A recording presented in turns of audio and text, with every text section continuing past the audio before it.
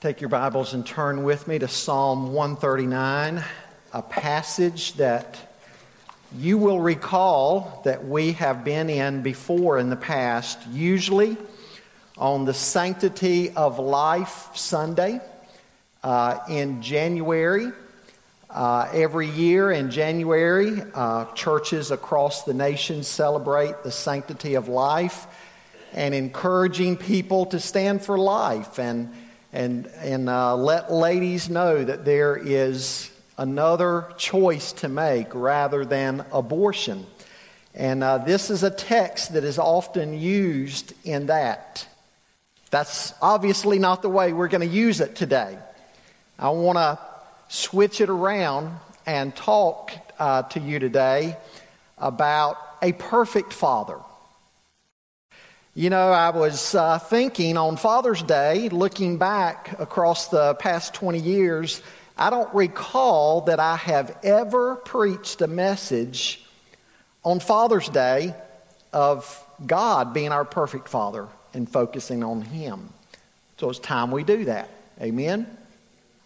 O Lord, you have searched me and known me. You know when I sit down and when I rise up. You discern my thoughts from afar. You search out my path and my lying down and are acquainted with all my ways. Even before a word is on my tongue, behold, O Lord, you know it all together. You hem me in behind and before and lay your hand upon me. Such knowledge is too wonderful for me. It is high. I cannot attain it. Where shall I go from your spirit, or where shall I flee from your presence? If I ascend to heaven, you are there. If I make my bed in Sheol, you are there. If I take the wings of the morning and dwell in the uttermost parts of the sea, even there your hand shall lead me, and your right hand shall hold me. If I say, surely the darkness shall cover me, and the light about me be night, even the darkness is not dark to you. The night is bright as the day, for darkness is as light with you. For you formed my inward parts. You knitted me together in my mother's womb. I praise you, for I am fearfully and wonderfully made. Wonderful are your works. My soul knows it very well. My frame was not hidden from you when I was being made in secret, intricately woven in the depths of the earth. Your eyes saw my unformed substance. In your book were written, every one of them, the days that were formed for me, when as yet there was none of them. How precious to me are your thoughts, O God. How vast is the sum of them. If I would count them, they are more than the sand. I awake, and I am still with you. All that you would slay the wicked, O God, O men of blood, depart from me. They speak against you with malicious intent. Your enemies take your name in vain. Do I not hate those who hate you, O Lord? And do I not loathe those who rise up against you? I hate them with complete hatred. I count them my enemies. Search me, O God, and know my heart. Try me and know my thoughts. And see if there be any grievous way in me, and lead me in the way everlasting. Yes, Lord, it is our prayer that you would lead us in the way everlasting. Open our minds to this passage of Scripture and help us to fully understand and comprehend this morning that indeed you are the perfect Father. Lord, I pray that there is nothing about our lives that we would be hesitant to surrender to you, because your ways are always best, even if we don't see it at the moment. So help us to trust you. In Christ's name we pray. Amen.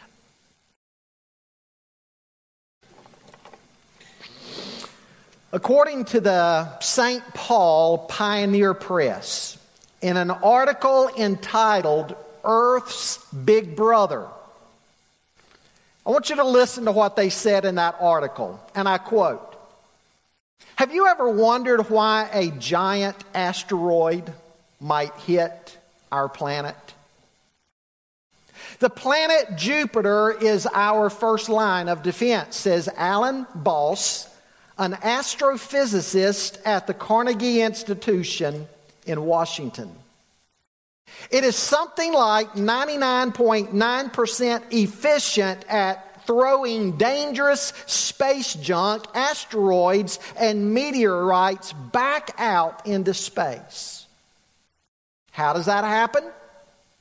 Jupiter is 318 times heavier than Earth. Because of this mass, Jupiter creates a huge gravitational field that acts like a giant cosmic vacuum cleaner, drawing the junk that floats into the gravitational field toward it and away from other planets, including Earth. Jupiter displayed its protective power some years ago when a monster comet broke into fragments and bombarded the planet Jupiter with more destructive power than all of the atom bombs on Earth. Not all space particles get deflected by Jupiter, but living in Jupiter's gravitational field minimizes the destructive forces that enter the Earth's atmosphere. Here's how the article closed. Considering Jupiter's protective role, the ancient Romans unknowingly named the mighty planet well because in Old Latin, Jupiter means sky father.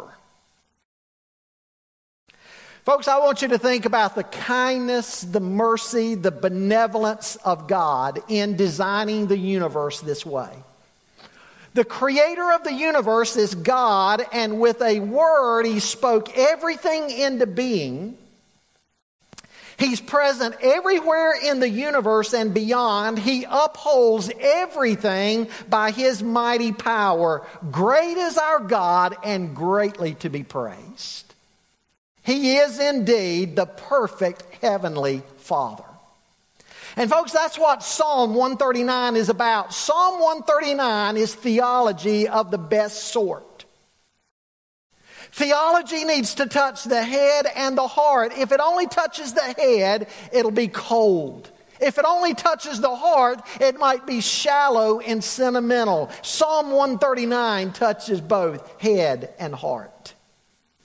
Alexander Maclaren wrote of King David describing God's knowledge of his life. Not mere omniscience, but a knowledge that knows Him altogether. Not mere omnipresence, but a presence which he can nowhere escape. Not mere creative power, but a power which shaped him, feel, and thrill the psalmist's soul.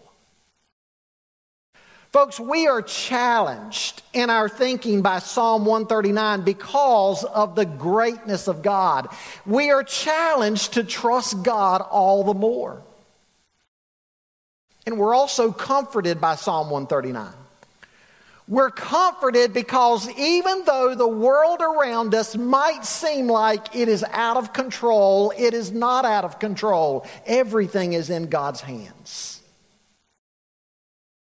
With all this said, I want you to see this morning that we do indeed have a perfect Heavenly Father. Now, some of you had a less than ideal childhood. Maybe you come to Father's Day and you have bad memories about a father who did not treat you very well. Maybe you are a father this morning who feels so inadequate yourself. Who can be adequate for this task that God has given us? Can any of us do it in our strength? Of course not. But I want you to see this morning that we know one who can. He is perfect all the time. There is never a moment that God has a shortcoming or a failure. There is never a moment that His guidance is not perfect. There is never a moment that God sins or transgresses. There is never a moment that God fails to provide exactly what you and I need. And I want us to see that today. I'm going to invite you to lean in close this morning and listen.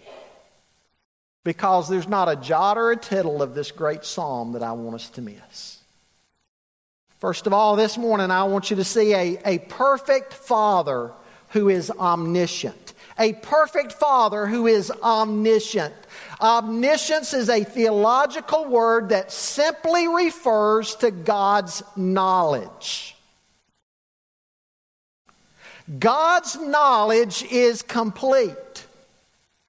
But David doesn't reflect on this in a cold, clinical way. He applies this great doctrine of God to his own life. First of all, he points out that God is able to see our hearts. In verse 1, he says, "O God, you have searched me and you know me." He knows all about us.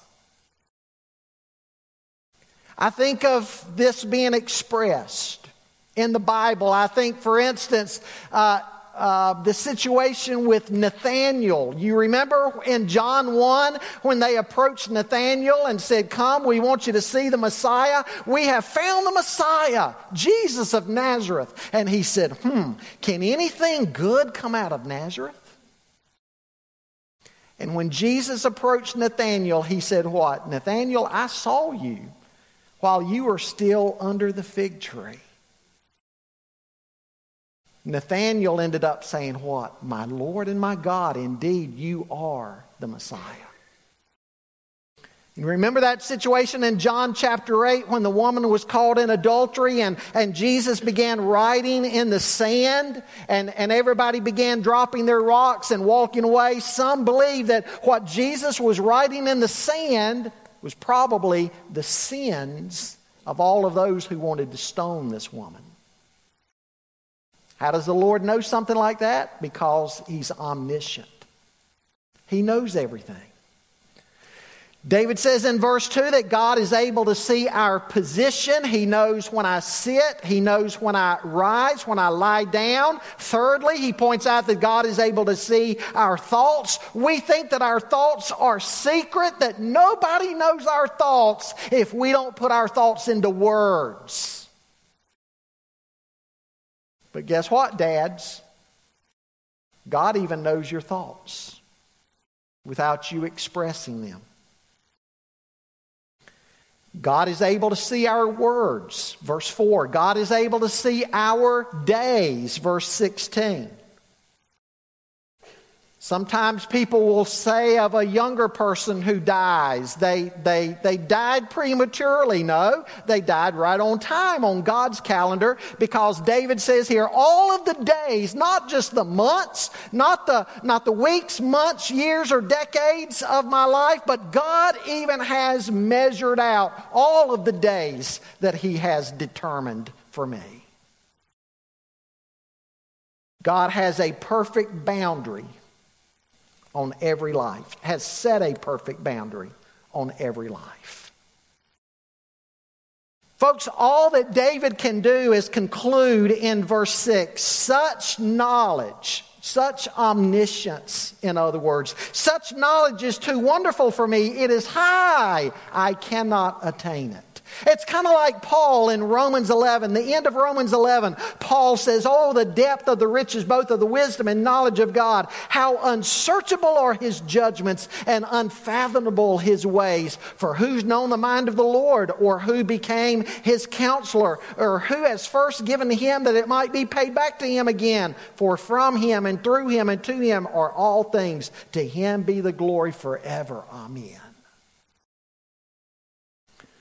Arthur Pink wrote, "God knows everything, everything possible, everything actual, all events, all creatures of the past, the present, the future. He's perfectly acquainted with every detail in the life of every being in heaven, in earth, and in hell. Nothing escapes His notice. Nothing can be hidden from Him. Nothing is forgotten by Him. He never errs, never changes, never overlooks anything." A.W. Tozer also writes, "God has never learned from anyone. God cannot learn. Could God at any time or in any manner receive into His mind knowledge that He did not possess and had not possessed from all eternity, He would be imperfect and less than Himself."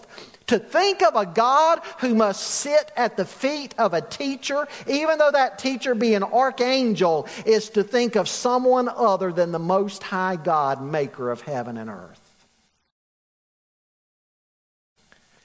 Now, folks, for some people who may want to hide, or those who don't know God, such knowledge, such omniscience is intrusive. It's threatening. And it might cause an uneasiness.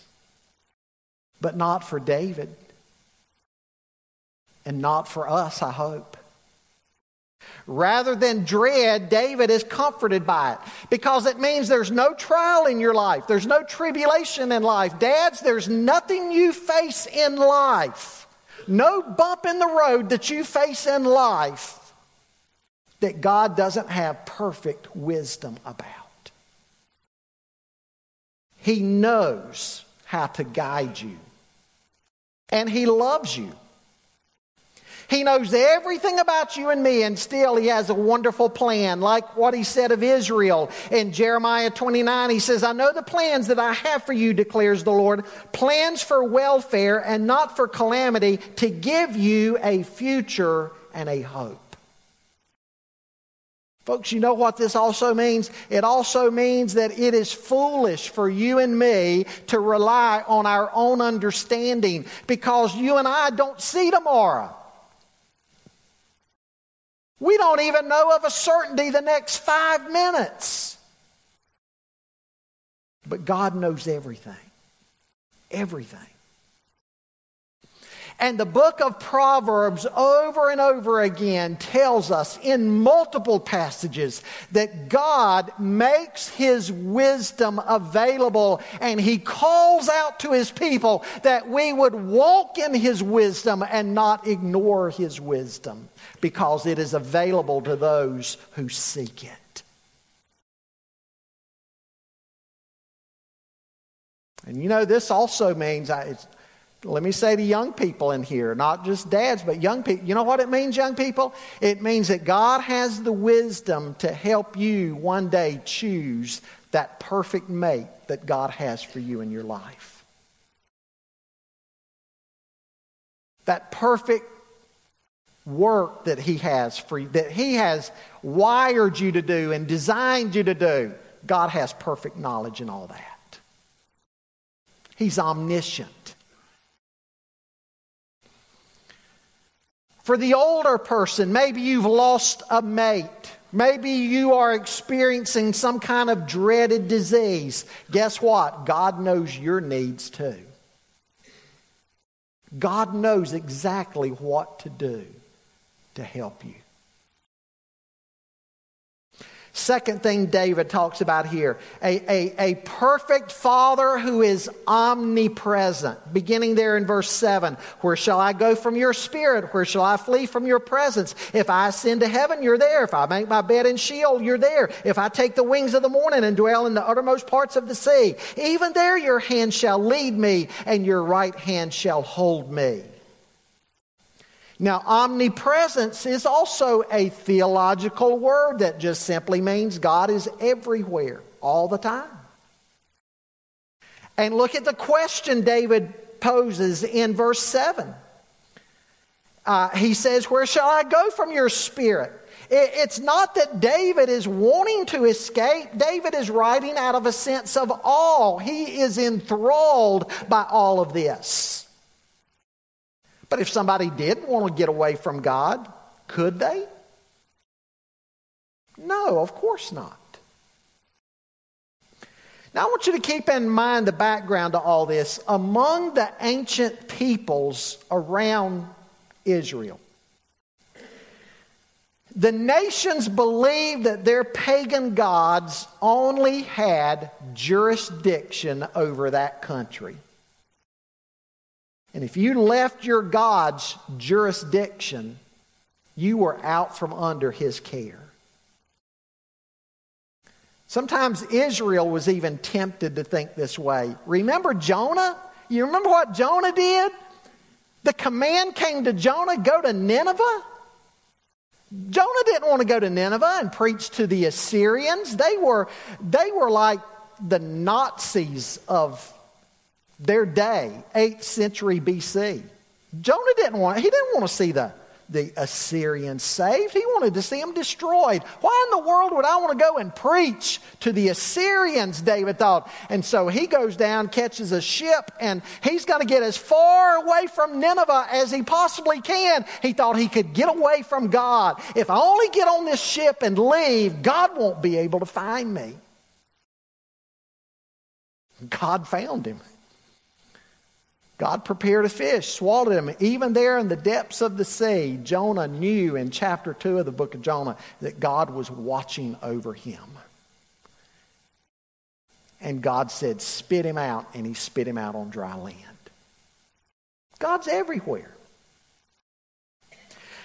He points out in verse 8, God is in heaven. This is no surprise. David starts coming up with various scenarios. One scenario is, what if I ascend upward? What if I go up into the heavens? Well, God's there. That's his throne. That's where his throne is.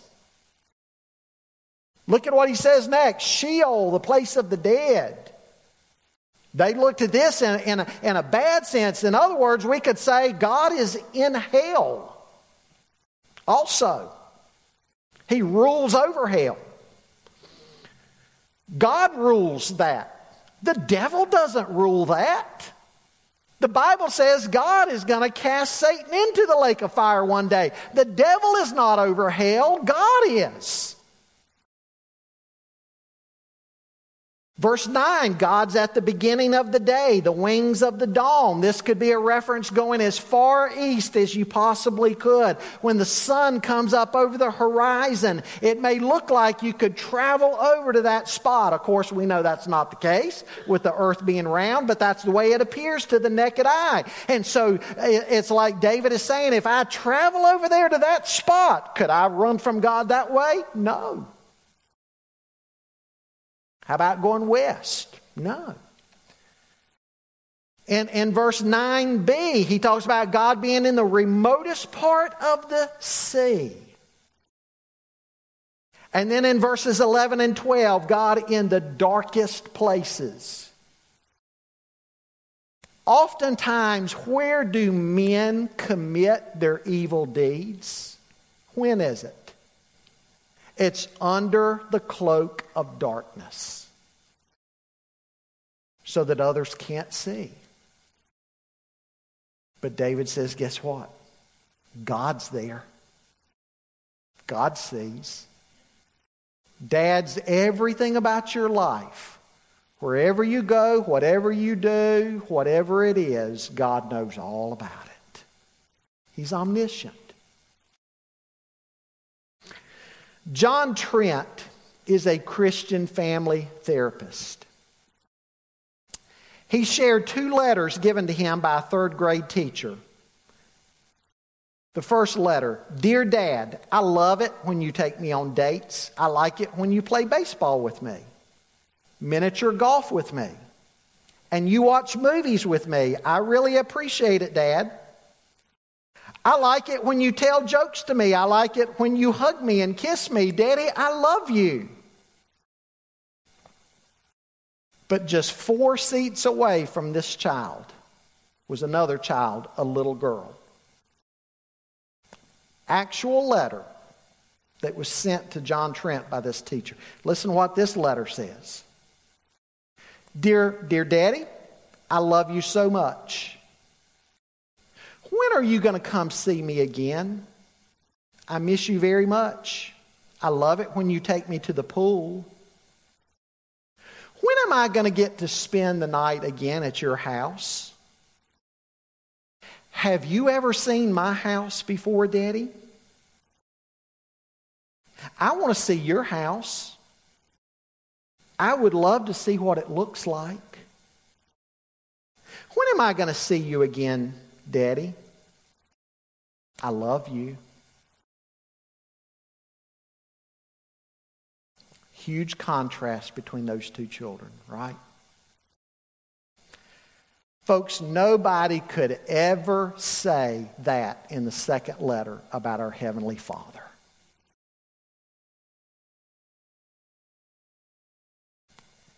Wherever we are, whatever we do, He's right there.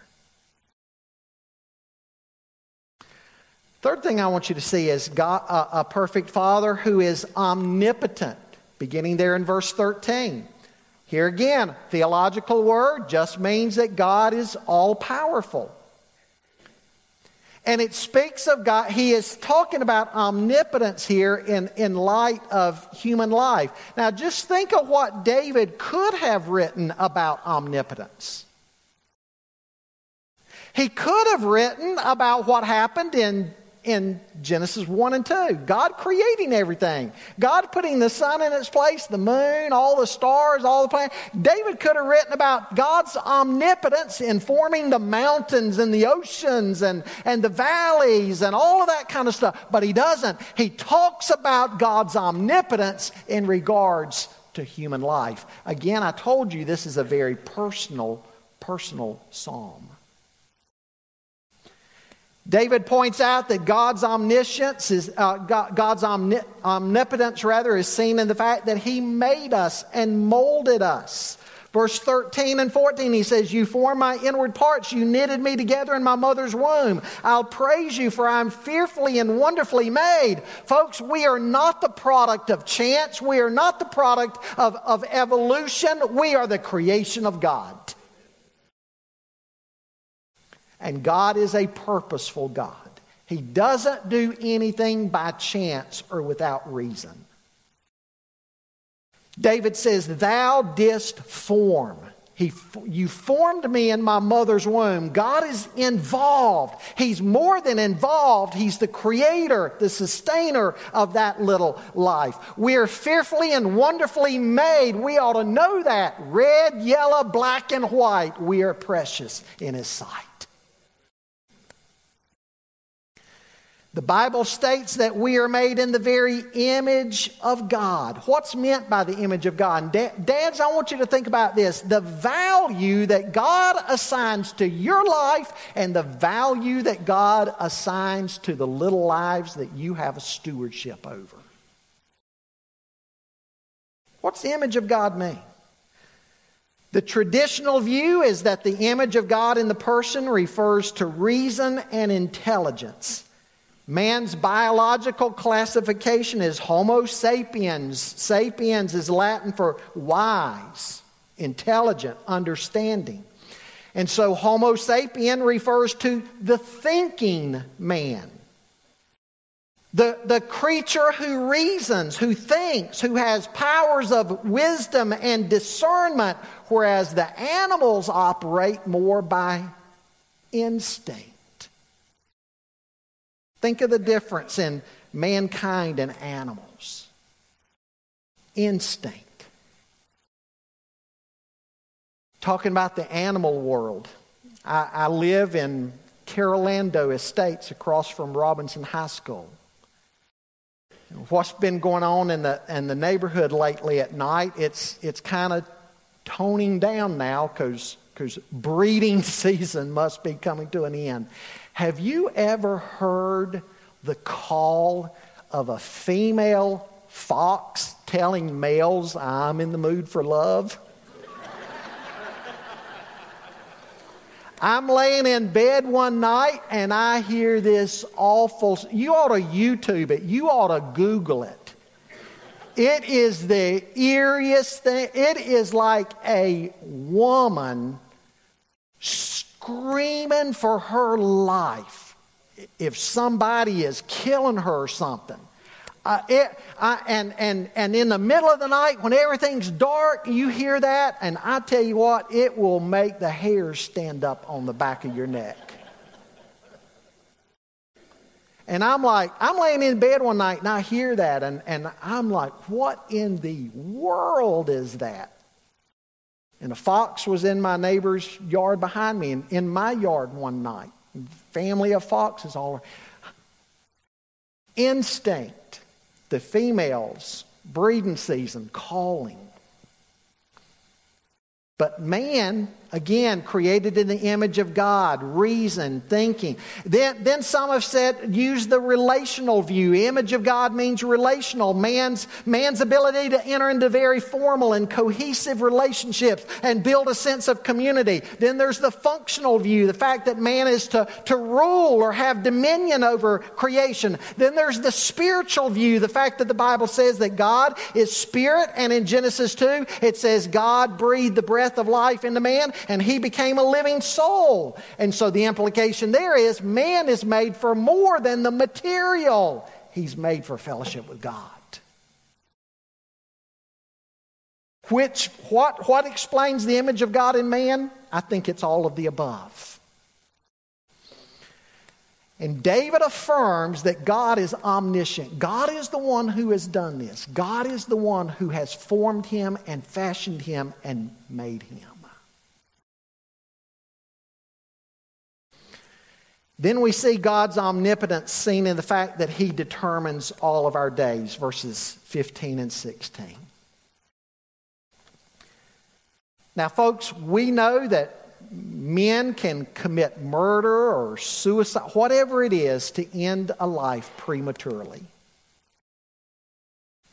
Aside from something like that, God has put a perfect boundary on every life.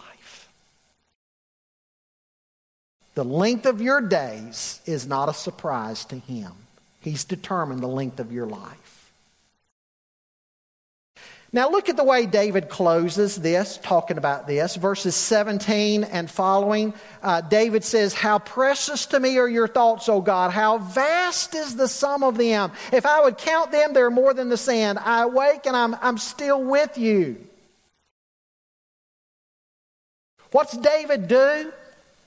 David is glorying in God here. It's like David is thinking, God, how stupid I have been, how foolish I've been. I have fretted over my life. I've fretted over being a king. I have fretted over the hardships in my life. I've even fretted over my enemies. And it's because until now, God, I haven't fully gotten a good glimpse at you. But now that I've gotten a good glimpse at you, all of this other stuff kind of pales in comparison. It's like somebody said one time, if you have big problems, it may be because you have a small God. But if you have a small God, if you have a big God, it kind of makes all your problems small by comparison. Then David prays for an end to God's enemies, beginning there in verse 19. Now, under the new covenant, in New Testament times, what are we to do with a prayer like this? How do we handle this today? Because we know in the New Testament, God's told us to love our enemies. Jesus on the cross said, Father, forgive them. They know not what they do. And so I think the safest way we can handle these verses here is that we need to pray for God's enemies. We need to pray that God would remove the veil from their eyes and they would see the glory of God in Christ and be saved. And that's exactly what Paul does in Romans chapter 9. Folks, let's not forget that all of us, the Bible says in Romans 1, 2 and 3. Romans 1 through 3. The Bible says in our unbelief, there was a time that we were all the enemies of God. And yet in mercy and grace, God reached down and saved us. And so we need to pray for those who are still enemies of God, that God would reach down and save them just like He did us. And then finally here, David prays for God to search him. He says, search me, O God, and know my heart. Try me and know my thoughts. You know what's interesting here? At the beginning of the psalm, remember? The beginning of the psalm, David said, O Lord, you have searched me and known me. Now at the close of the psalm, David is saying, O God, search me and know my heart. The difference is at the beginning of the psalm, David is affirming that God does what God does. God is sovereign, so He does search us. We can't keep Him from doing that. He's God. But now, after being caught up in this psalm in the wonderful grace and power and knowledge of God, David is calling out and he's saying, God, I want you to do what you do anyway. I gladly want you to search me and know me. And if there's anything in me you don't like, God, deal with me. David wants intimacy with God. He wants to know God's peace. He wants to know God's correction. He wants God to direct his steps. Some lessons here. Dads, I want you to know that God knows you. He knows where you hurt. You know, dads, we're always supposed to be the strong ones, aren't we? Everybody comes to us for strength, but guess what? God knows where you hurt, and He knows how to comfort you. One of His names in the Bible is Jehovah Rapha, the God who heals our hurts. Dads, He can do that for you. Come to Him. Likewise, dads, He knows where you need to repent. Did you hear me, dads? Repentance. We don't hear much of that today, do we? Where do you need to repent? Where is there sin in your life? You think it's hidden from God? It's not hidden from God.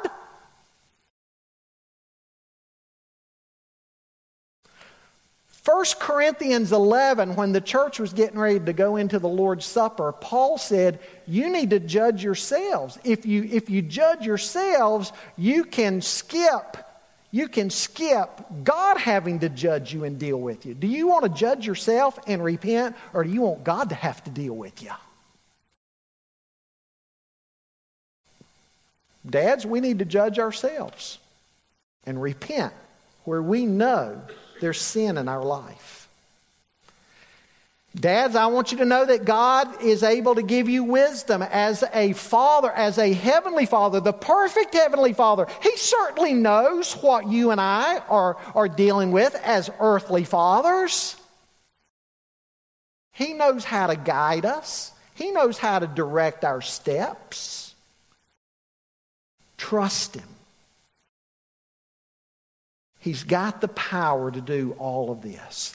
What I want you to see this morning in closing on this Father's Day is that you and I have a Father like no other. Our Heavenly Father is a perfect Father. He is our great God, the great I Am that He revealed Himself to be to Moses. In other words, He is what He is. He will be what He will be. The great I Am, that was a statement that God was saying, I am the all-sufficient God. Whatever you need, I will supply your need.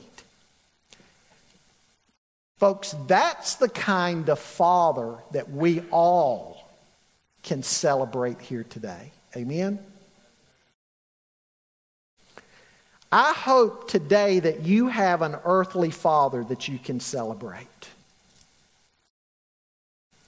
And I hope as earthly fathers, we will be sufficient for the role that God has given us.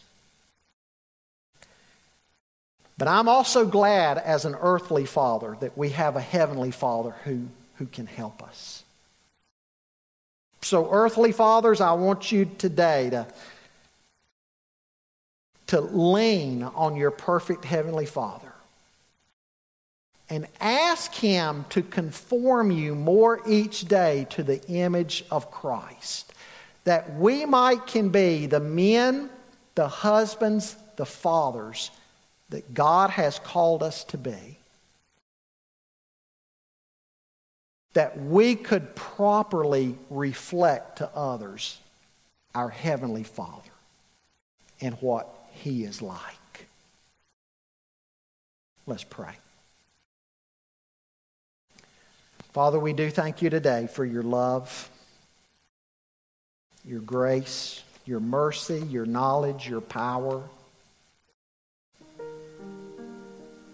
God, everything that we need is in you. There's no lack in you. There's no sin. There's no shortcoming.